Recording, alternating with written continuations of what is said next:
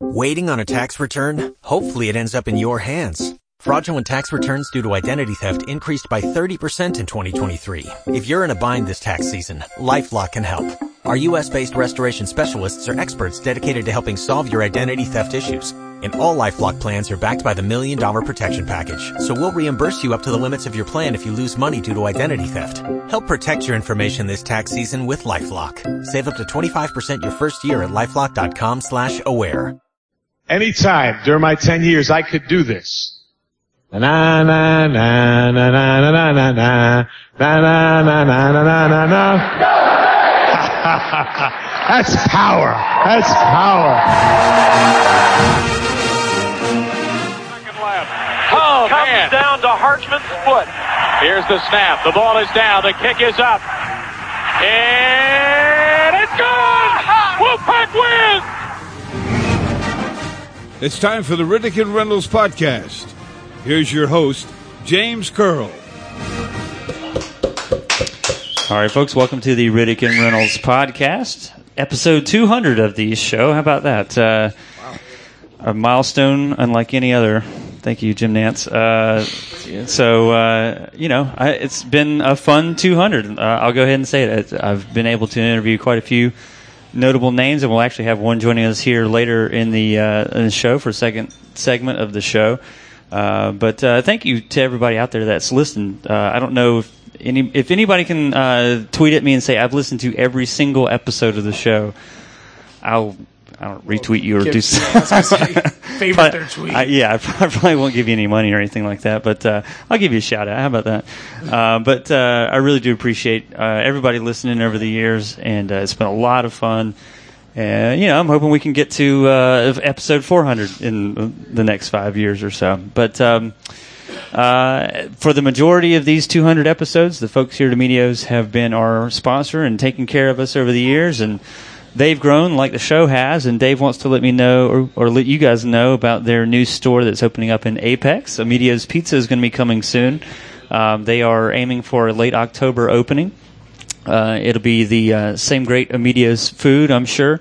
And, you can head on out to the Beaver Creek Shopping Center near 55 and 64. Ton of shops out there, so you've more than likely already been out there if you're in the Wake County area at some point or other, especially you southern and western Wake folks.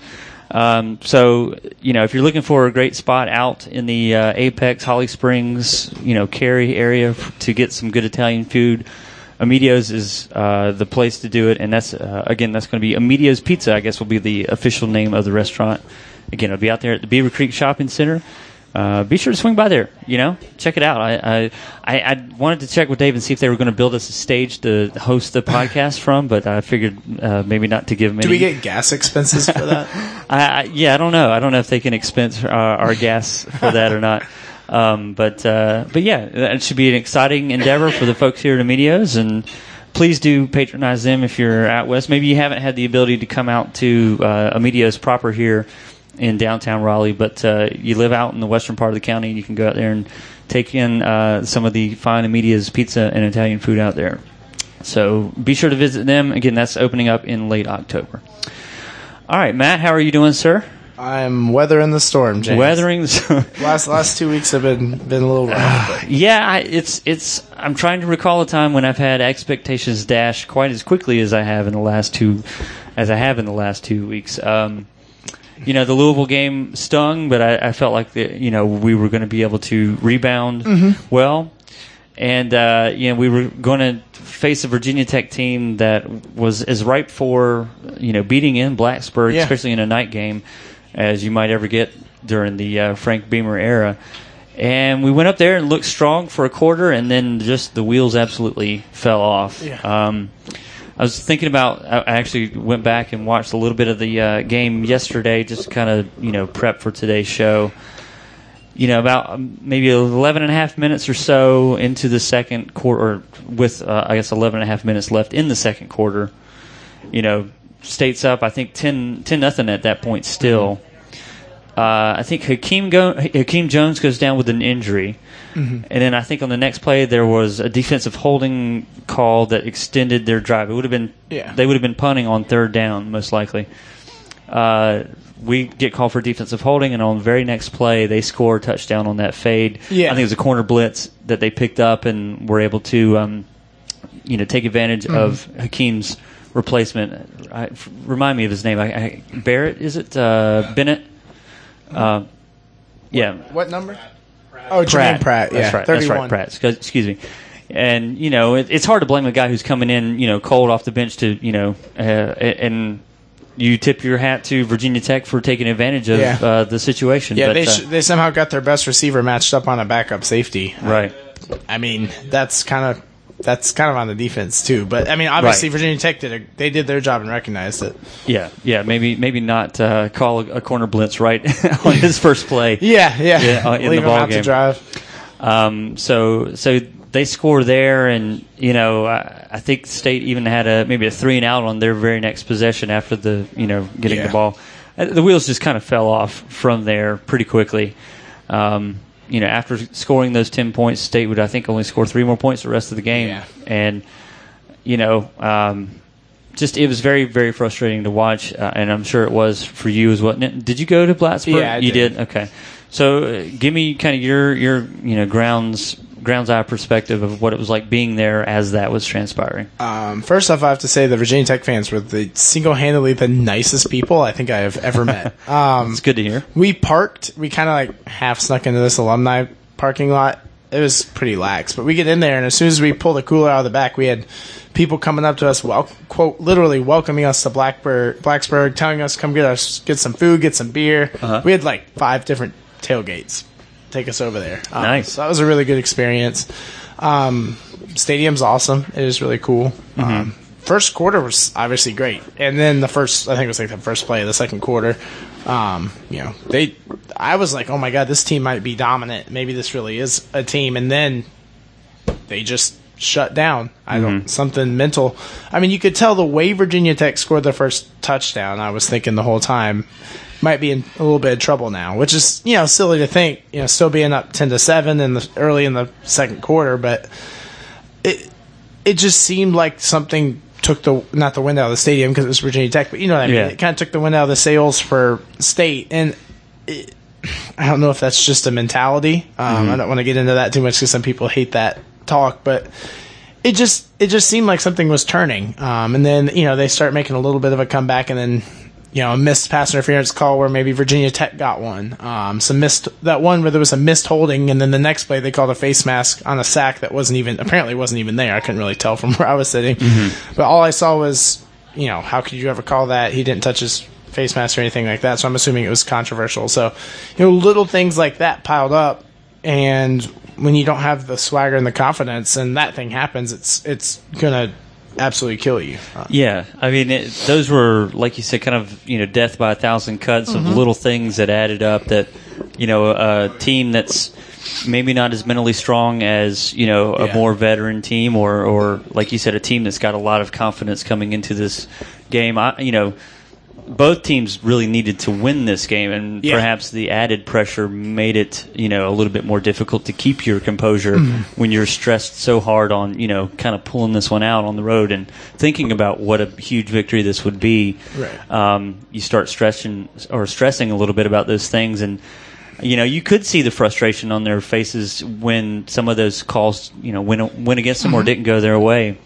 Yeah, I saw 2-3 coaches at a time out in the field, and I mean that's their job, but it's not usually a good sign. Yeah, it means that they're legitimately worried. They're out there instead of, and it's nothing against coaches. I'd probably be at midfield yelling at someone. So, but most times coaches are they'll stand on the sideline and kind of pout or whatever. But you could tell the coach, it was kind of getting to the coaches too of what do we have to do. Yeah, both on themselves and to the refs. Yeah, I wonder to the point of Coach Thorne has mentioned it leading up to this season, the fact that they're still young, even though they have garnered a lot of snaps from last year where they were extremely younger. Is if you're still young but have game experience, can you still use kind of the young card in a situation like that? I mean, you've already, in a lot of respect for these kids, been through a lot of those same situations. I realize that there may be redshirt freshmen or sophomores, but is it fair to ask why they weren't able to better handle that pressure? Absolutely. I mean, you can blame it to an extent. I mean, it is what it is. Generally, a 22-year-old kid's going to be a little more developed than a 19-year-old kid. I mean, it's a physical sport. But, I mean, you have some kids like Samuels and, Contavious Street, guys that are absolute physical freaks. So you can't really say that their development's behind. They've played a lot. Not that it was their fault. Those are just two examples. But, I mean, it's a weird position because O'Brien's last 2 years, he did not recruit well. There's no ifs, ands, or buts about it. There's no talent. I think last year was the first time State didn't have a player drafted in 12 years or something like that. It's 260-something players drafted, and they didn't have one of the 260-something best, eligible players in the draft last year. So there's, to some extent, there's that, but you also look, there's 3 senior offensive linemen. 2 of them are all-conference preseason. They were in the discussion. You have a senior quarterback, fifth-year kid who played at Florida for 2 years, started some games there. You have, supposedly the most experienced secondary in the country. I mean, it's kind of a weird way to come up with an excuse because, your team is young in age, but these guys played a lot. Yeah. I mean, you've had them for 3 years. I know it's never easy to just take over for a coach, except for apparently Harbaugh and McElwain have done okay. But, those teams recruited lights out. They just didn't have a coach. Yeah. Whereas O'Brien kind of did things the opposite way. He just took whoever wasn't hopefully going to get in trouble and tried to coach them up from there. Yeah. So it is a weird, and I get the frustration, but I don't think using youth as an excuse is fair. A season and a half, 2.5 seasons into your tenure. Yeah. Well, and you mentioned, 2 units where there's a ton of experience, and they unfortunately seem to be our 2 weak links right now, right. Quarterback and the secondary. And, and Jacoby came into this year with a tremendous amount of, kind of preseason hype about being maybe a dark horse Heisman candidate. Didn't even the Grantland guy somebody wrote something like it's ridiculous that he's even in the Heisman talk when I don't know if he wasn't, but it showed that he was getting the attention. Yeah, and I mean he was popping up on some lists, and I think Mac Brown mentioned at some point about Todd McShay had him listed as the 5th best or something, senior quarterback. But it's very fair to say that, especially in these last 2 games, and you could say for the whole season to this point, Jacoby really hasn't shown us anything this year. Yeah. And, he's holding the ball a long time and picking up sacks when he probably should be feeling the pressure a little bit more. He's not – I mean, at the end of the game, when he finally threw that interception, which was questionable whether or not he possessed the ball all the way to the ground. I had left in frustration at that point, so I can't comment on that. But there was talk maybe this is a good thing because now that streak, talk of that streak is gone. So stinking conservative. Right. Maybe give your receivers an opportunity to make a play. Now, David McHale from ESPN said that, some of this, or he attributed a good portion of this on the receivers, I guess, not being in a position to, make catches. I don't know. I'm not able to see the whole. Yeah, you're watching the quarterback as a play unfolds. It's kind of tough to see how free these guys are getting downfield. But he's obviously not taking, or not at least throwing the ball and giving his guys chances. And when he does, he's inaccurate a lot of times, especially downfield. So it's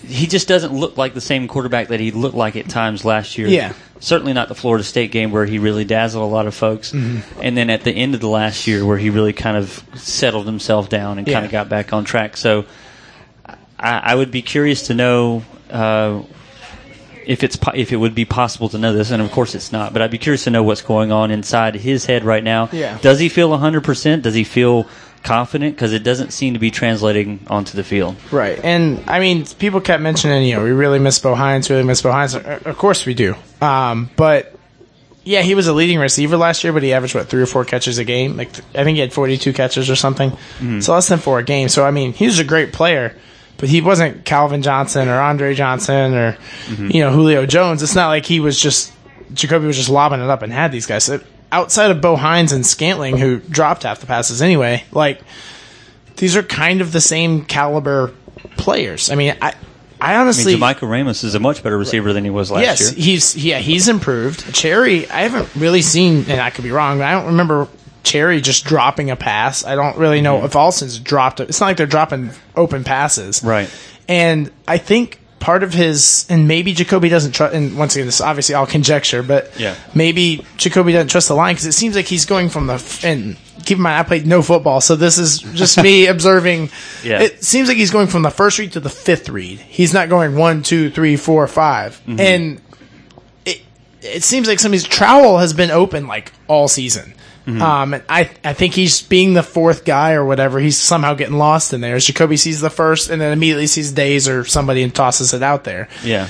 And I mean, at least Greenwich caught one pass, but I mean, he's been largely he's caught like this whole year. 5 passes this year, and I'm sure the coaches have a reason for not using him as much. But State has, whenever they've had good offenses, it seems to be the tight end has been a good, one of the top catchers. Anthony Hill, George Bryan, Greenwich last year. Yeah. I don't know. I don't really know if they're just changing the scheme or what's going on with that. Yeah, and obviously, Matt Canada has come under a lot of criticism these 2 games because it does seem like the play calling has been uneven. Very, very. I saw several people wondering why were we running essentially the same 3 plays during that game. Yeah, it's pretty much Hines running across in front of Brissett at the snap, and then one of 3 guys getting it. Yeah. And maybe some sweeps or a stretch play. I mean, it seemed like in the game, and I'm sure Canada, like most coordinators, they script a good part of their first few plays, and the script seemed to be working great. I mean, the first play from scrimmage to Samuels was like 20-some yards on a swing route or wheel route, and they marched right down the field. They looked good. And then after that, the kind of the creativity seemed to be missing. Right. And for Virginia Tech, I mean, Bud Foster is one of the best defensive coordinators in the country. Right. He adjusted. Yeah, you're not just going to come out there and you're not playing an 8th grader or something. You're playing a guy that's. And I mean, State obviously any offense. I mean, he talked about how Doran talks about how they pride themselves on being balanced and being able to not just rely on the passes run and like any good offense, if you can't throw the football, then obviously they're going to stack the line. They're going to do everything they can to shut it down.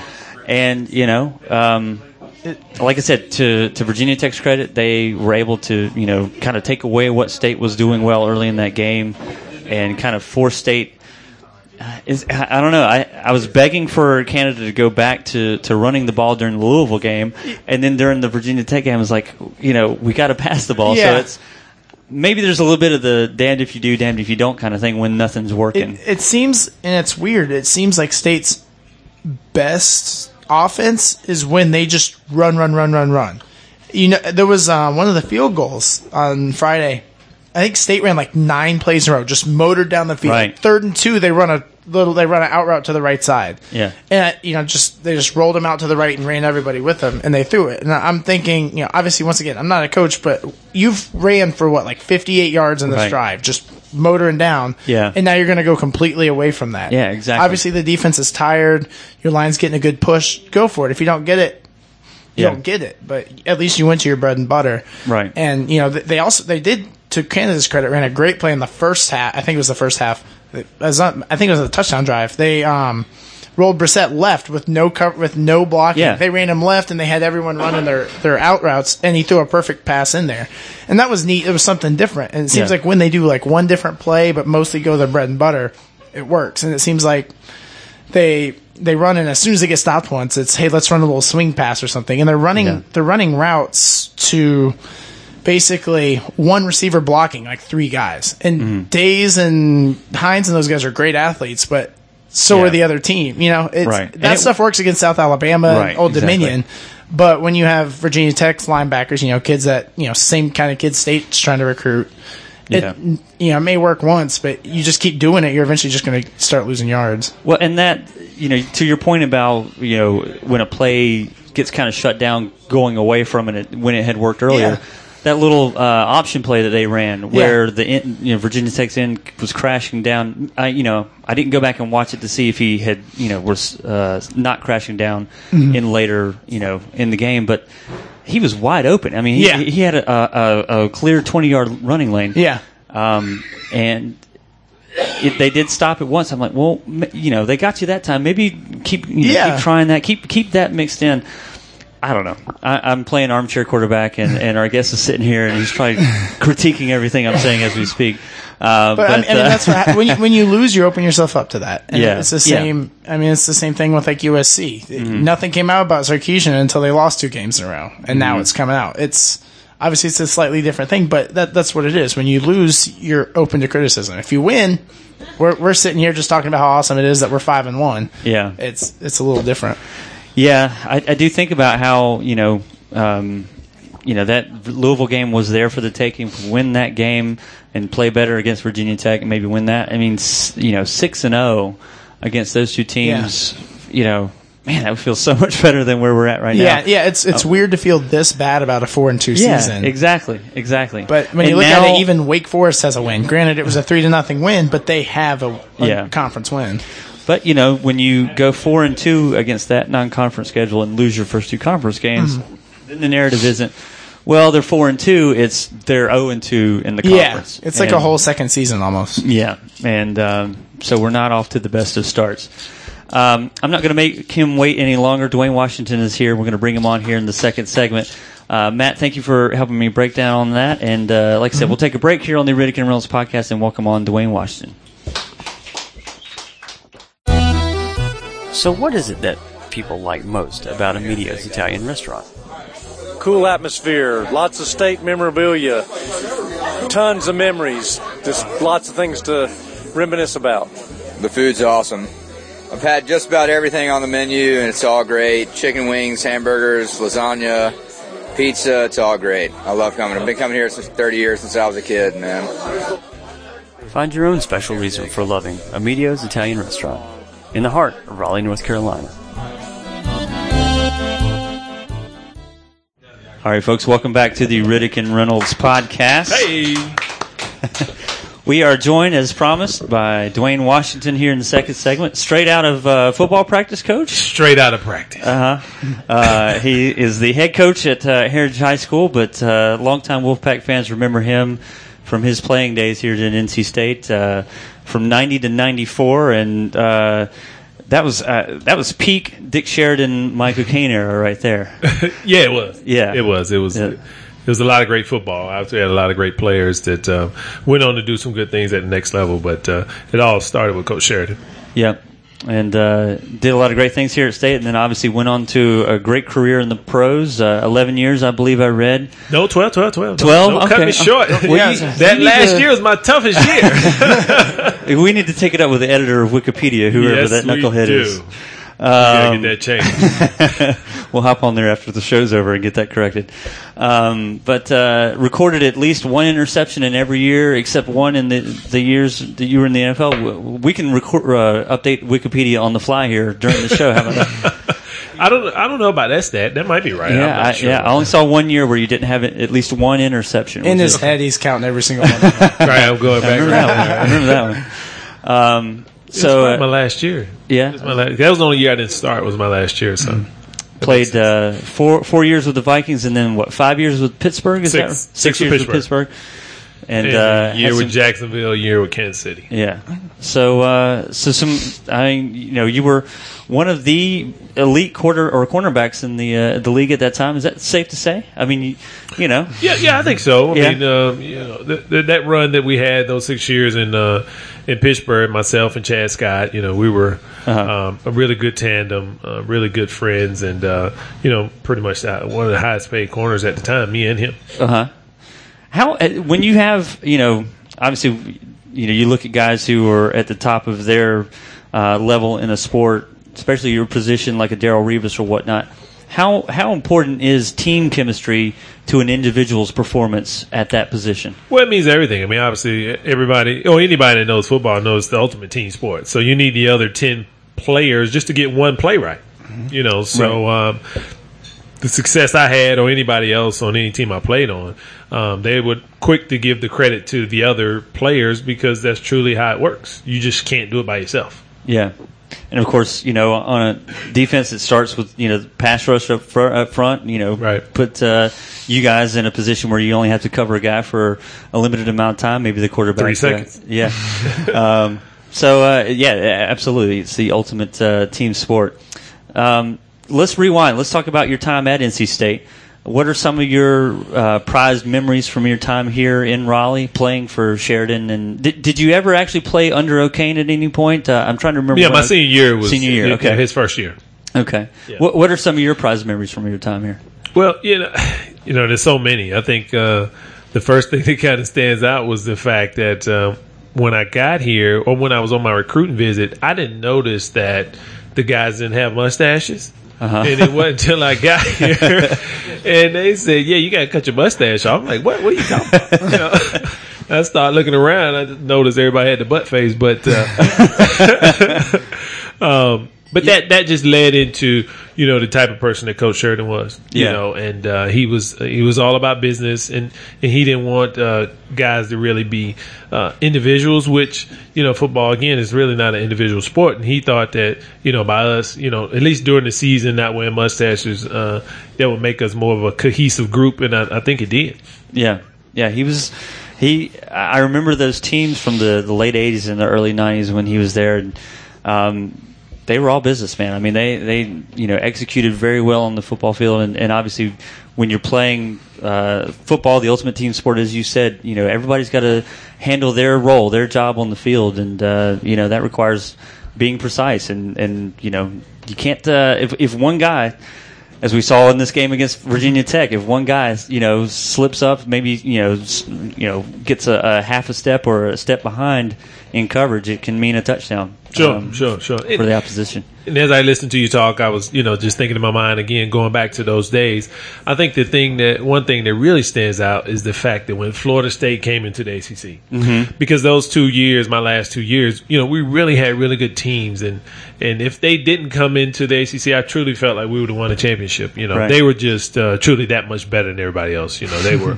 The fact that they had 2 starting offensive lines that they would just send in, Bowden would send in whenever he wanted. It was amazing. Right. Line change. Right. And obviously Charlie was the ultimate competitor and athlete. Obviously winning the Heisman, as we know, and all that. So, looking back at that time, if they had waited maybe 2 more years to come in, I truly think we would have got a championship because we really had some great teams. But we just couldn't compete, at the level they were, because obviously they were number 1 in the country, rightfully so. Yeah. And, of course, Virginia was very strong at that time under George Welsh. And, true. But, when Florida State got here, I remember it was almost like, it was big news in North Carolina when they joined the ACC. And sure. I was like, man, these guys are coming to the – do you feel like the ACC is still, to a certain degree, playing catch-up to – obviously Clemson has very much closed the gap on Florida State. But, there's still a lot of teams, NC State being one of them, that are trying to close that gap between the Florida States and now the Clemsons of the league. It feels like those 2 guys are at the top, and then there's, Virginia Tech has obviously had some great years. Sure. But, most of the league seems to be struggling to close that gap between those elite programs. Yeah, and it's tough. I think, just the climate down in Florida, you got kids that's out 365 running around playing, and we get all 4 seasons here, so there's some downtime when people are inside. I think we do have great athletes here, there's no doubt about that, but it just seems like down in Florida they just have more. Yeah. Just feel like they have more, and Florida State, Florida, and Miami, those are the 3 schools that tend to get those type of athletes. And obviously this is a unique place, obviously being here in the Triangle with so many schools so close to each other. So it's tough for kids to make that decision on what school they're going to go to. So I think from a backup perspective, we tend not to be as good as those schools, but our frontline guys are just as good. Yeah. You're absolutely right. The difference between a program like a Florida State or Clemson is often not who's starting, but it's the guys that are coming in to give those guys spells or being there to replace guys who get injured. I mean, State's dealing with injuries on the offensive line, and the guys that were coming in this year, we felt pretty good about them. But when you're having to move Tooney around and some of the other guys on the line, then you're starting to kind of introduce an element of trepidation, doubt. I mean, these are kids that are decent kids, 3-4-star kids, but they need time to grow and develop, and they're maybe not ready for that. Yeah, in a perfect world, you'd like to redshirt all your freshmen, but and I don't think that's Coach Dorn's philosophy. But he tends to play the young guys. But it's something to be said about doing well or doing excellent on a Friday night and trying to do the same on a Saturday night. I think it's a little different. Where you're the big kid now, everyone's the big kid. That's right. and the kids find out pretty quick that it's pretty serious business. That first hit, right? That's right. That's right. And they learn on the run, obviously, but I think it would be good if some more of the guys on the team could probably redshirt and just kind of watch for a year and grow into their bodies a little more, into the speed of the game, and then get out there the next year. And I think a lot of that's recruiting. I follow recruiting a lot, and obviously you're coaching high school kids, and they all think that they're going to come in and play right away. I think that's just kind of a cultural thing now. Is if you don't play as a freshman, you're not any good. Or I'm not going to go there. He doesn't play as freshman. I know that killed Wake Forest the last few years. Jim Grobe didn't play freshman, they had a bunch of 2-star kids and whatnot. So. Right. No, you're right about that. It's amazing how sports go in trends. And right now in football, they're trying to take the same attitude, if you will, that the basketball players take. Yeah. So if you're a 5-star guy like Naheem Hines, he's thinking, hey, I got to play. Yeah. I'm not going to redshirt. What is that about? What is that? Yeah. Exactly. But Naheem's doing a great job. Don't get me wrong. I just threw his name out there, but he's one of the few that probably deserve to play. But there's some guys that definitely should redshirt. Yeah, and they're just playing special teams or something like that. Sure. Yeah. Obviously, now being a high school football coach and being here in North Carolina, and obviously having grown up here, you went to Northern in Durham. Is the difference between the North Carolina schools like State, Carolina, Duke, Wake Forest, and now ECU, App State, Charlotte, is the difficulty in the fact that there's just not enough kids to go around? Or do they need to – I mean, I know every coach that takes a job in North Carolina talks about how they're going to put a fence around the state and recruit here. And, are there enough kids to support all the programs in the state that want to become – to move up in that next tier of FBS? Well, it's tough when you're not a perennial top 25 team or, getting into playoffs or something like that. Because obviously the top-notch guys, the 5-star guys, the, Dexter Lawrences of the world, I mean, they're getting courted by, LSU and everybody else, Alabama. So that makes it tough on that kid to make that decision to stay home, instead of going playing, big-time football.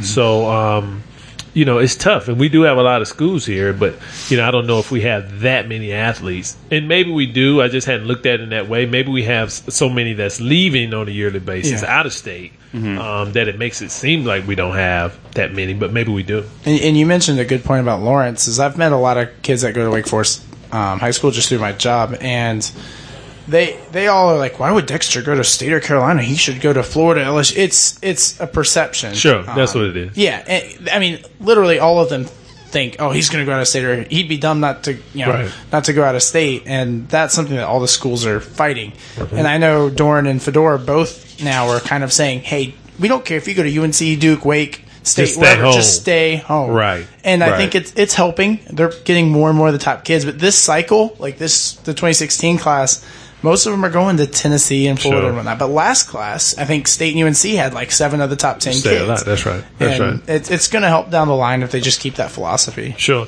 And, and I'm sure the coaches do this. I mean, if the kids' goal is to go to the NFL, it's not like they can't go from NC State or Carolina. Right. That doesn't matter. Right. To an NFL scout or NFL team. They don't care you're what's playing and you're starting. I mean, that's right. If you're a backup at Alabama for 4 years, you're not going to get seen. Yeah. That's right. Yeah, that's an odd kind of, it's not a joint venture per se, but, to see State, Duke, Carolina, and Wake all kind of, agreeing, stay at home. You may not go with us, but, stay at home, even if it benefits one of our rivals. it's kind of an odd position to be in, but ultimately it benefits them in the long run. Yeah, well, I think they're tired of being sick and tired, if you will. Yeah. They don't, the footballs, they don't want to play second field of basketball any longer. Right. NC State football, Carolina football, Duke football. We've seen some tweets from other schools' kids who say maybe host a pickup basketball during halftime and get some players on the stand.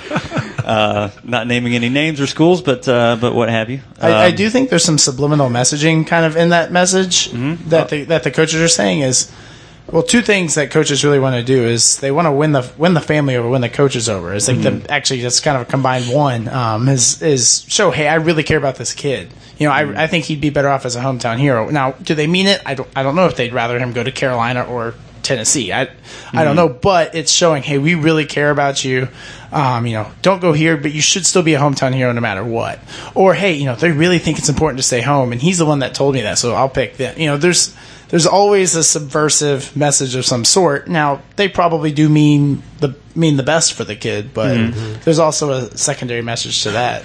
Yeah, but yeah, I mean, you're wanting to see. There's the theory, I guess, of a rising tide lifts all ships. Where as Duke has gotten better, that certainly has improved the perception of triangle football. I mean, gosh, Duke was just a punching bag for as long as I can remember. Them getting better has obviously put more pressure on State and Carolina to improve, but that's good ultimately because it means that they're going to work that much harder to get better kids and put better results on the field, and won't stand for mediocrity, as it were. Now, State and Carolina are still trying to get out of that cycle, but it's. I do feel like State, Carolina, Duke football, obviously, they're all in better spots where they were than, say, maybe 20 years ago, in give or take. There's obviously been some rise or fall over the years, but you've still got the Florida States and the Clemsons, obviously, of the world that have also kind of continued to grow as well. And perception-wise, the SEC has now got that kind of what is that ad that CBS says the best game of the conference or whatever? It's there's a lot of battles that have to be fought that aren't just on the field per se. It's perceptions and things like that. So, Dwayne, I'm curious as a high school football coach now. You've got kids that I'm sure that are thinking about playing at that next level, and what's recruiting like as a head coach, seeing it from the other side versus when you were being recruited out of Durham. Well, it's interesting. Obviously, it's changed a lot, with the internet. Right. Yeah. So, we got kids that as soon as the game's over, they're making a highlight tape right after the game. Yeah, they're checking their name on Twitter and seeing if somebody. Yeah. Right. So it makes everybody think that they can play at the next level. So we always try to keep it real with the kids and let them know realistically where you're standing, because if you played 5 snaps for me, it's going to be tough for you to go to college for free playing football, So, but, I think it is interesting just, seeing and talking to the coaches when they come in, just to visit the various guys and stuff and their philosophies on recruiting and just their program and all that. So I always try to tell the kids, you got to fall in love with the school first, forget the coaching staff and all that, because they 9 times out of 10 might not be there when you get there. Yeah. So it's all about your education and what you're trying to do once you get in college and after college. And it helps. I think you were a first-round pick, correct? Yes, sir. So that means you have at least 3 first-round picks on your coaching staff, because Charles and Dory, right? That's right. So I mean, that's pretty good. Somebody to be listening to right there. Right. This is, I did this. I know what's going on. Right. Yeah. Yeah. Absolutely. I mean, there's a lot of not just high-level college experience, but a lot of NFL experience on that staff as well. So we give it to them, man. I tell them, you can't. I'm sorry, I only know the game at the highest level, so that's what you're gonna get. If you want to ignore me, that's fine. Yeah, that's what you're gonna get, man. What's maybe a humorous note? What's the most frustrated you've ever been with a kid while you're trying to coach them? I mean, or do you get frustrated when you see a kid that has a lot of potential that just can't put it all together? Do you get frustrated in other ways? I sense that you're a guy that's very detail oriented.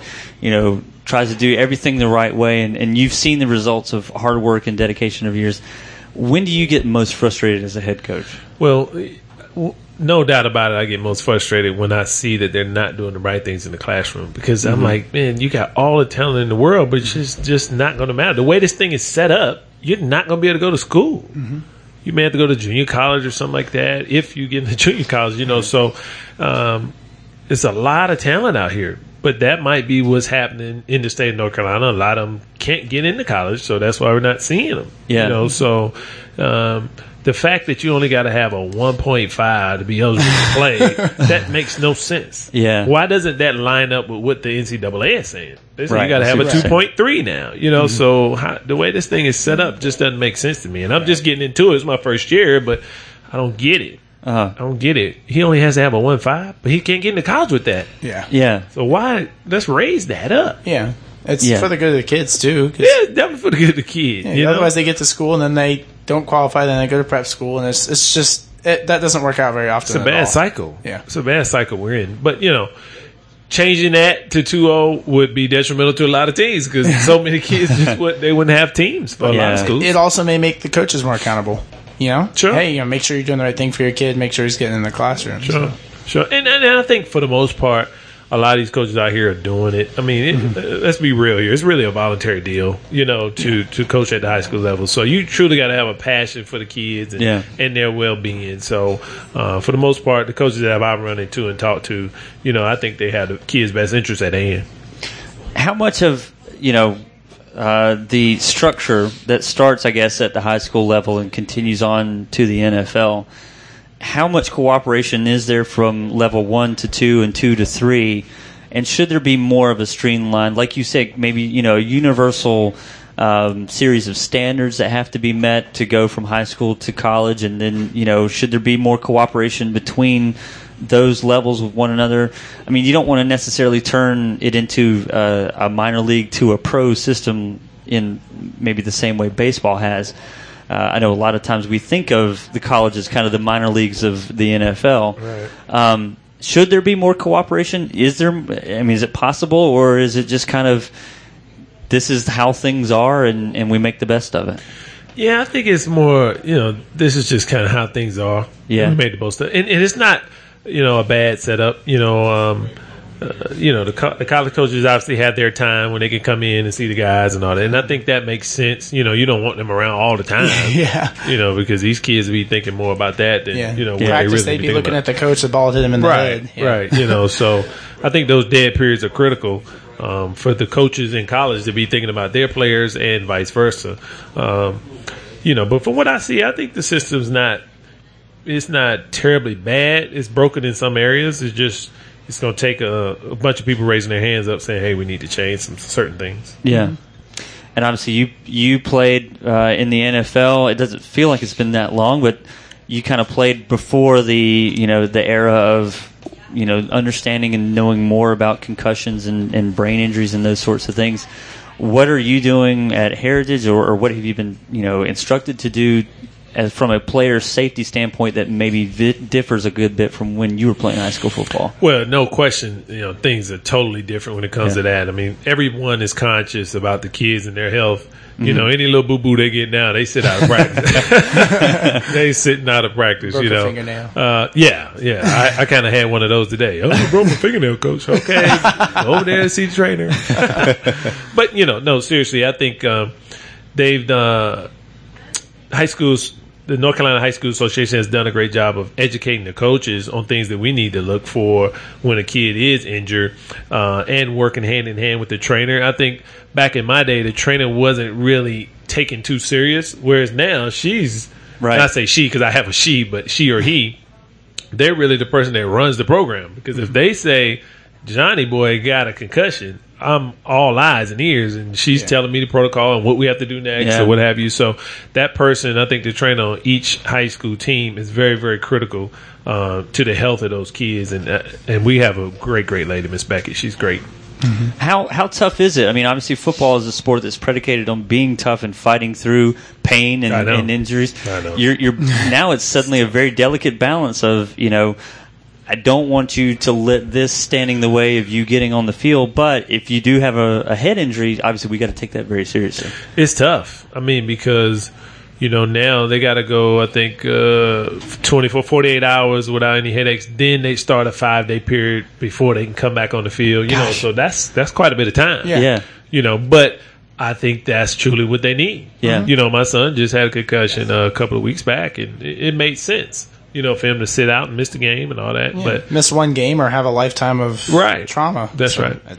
So it makes sense. Easy. No question about it. I wish they had it back when I was playing, but back then it was get back out there. Yeah. Yeah. Have you ever had a situation where you quote unquote had your bell rung and sure. knew that you were concussed looking back on it? Oh yeah, plenty of times, no doubt. I mean, I can remember one time I was in Pittsburgh and I blacked out that time. I don't know who hit me or whatever, but was in the locker room at halftime, sitting on the table, and Coach Kyle was looking at me, hollering, "What's wrong with you? You are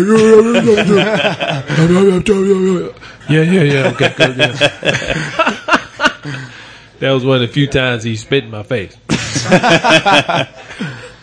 What was it like? You played for Coach Cowher, and obviously there was a time there when he had left his coaching gig at Pittsburgh, and State was going through a coaching change, and maybe there was some talk about possibly Coach entertaining the idea of being State's head football coach. Did Coach ever talk with you about being an NC State guy and that sort of thing? Did that ever come up? He kept a pretty straight line with that. Every now and then we talk. Obviously, we know when the game was coming on or whatever. We might chat just a second, but he wasn't, over the top with the whole NC State stuff. He's got 1,000 other things on his mind. Right.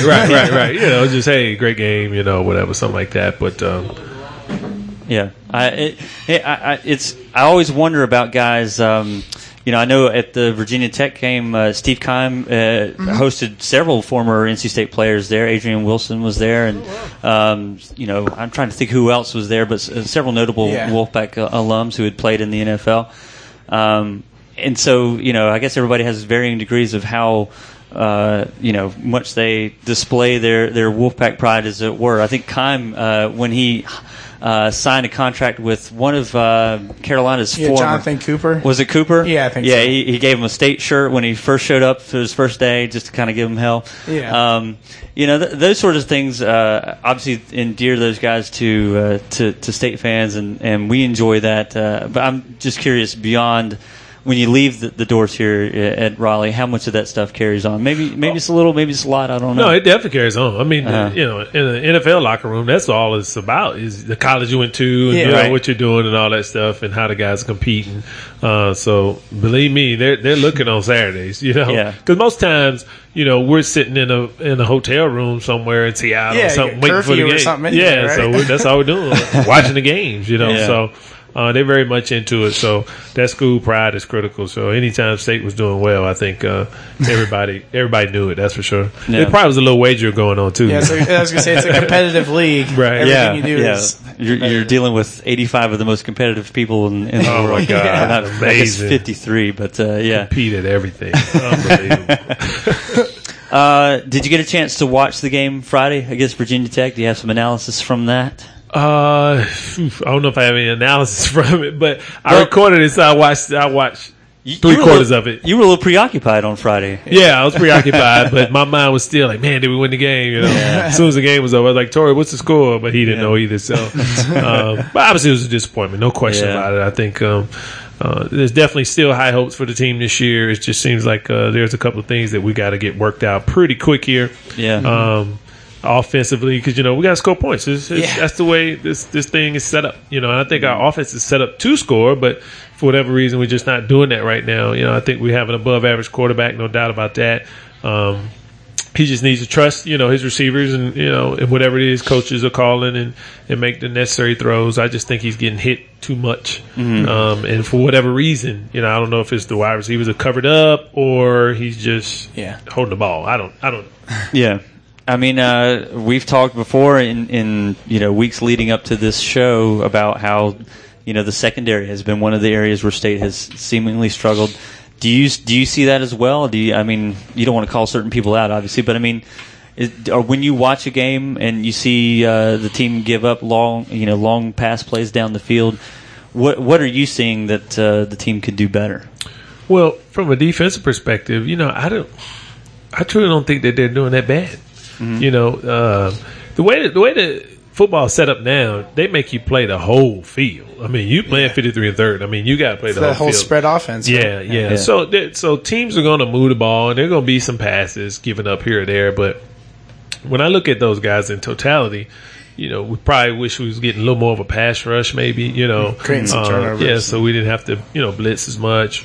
But it's really a three-pronged approach when it comes to football. It's always offense, defense, special teams. So it's hard to point out one sector of the game and say, boy, only if they did better. No, only if all three parts did better. Right. Yeah. So that's just the way I've always seen the game and taught the game, that, you got to have all three phases to win a game. Yeah. The longer the offense stays on the field, obviously, the more that gives the defense an opportunity. Defense looks great. Yeah, exactly. They look great. Yeah.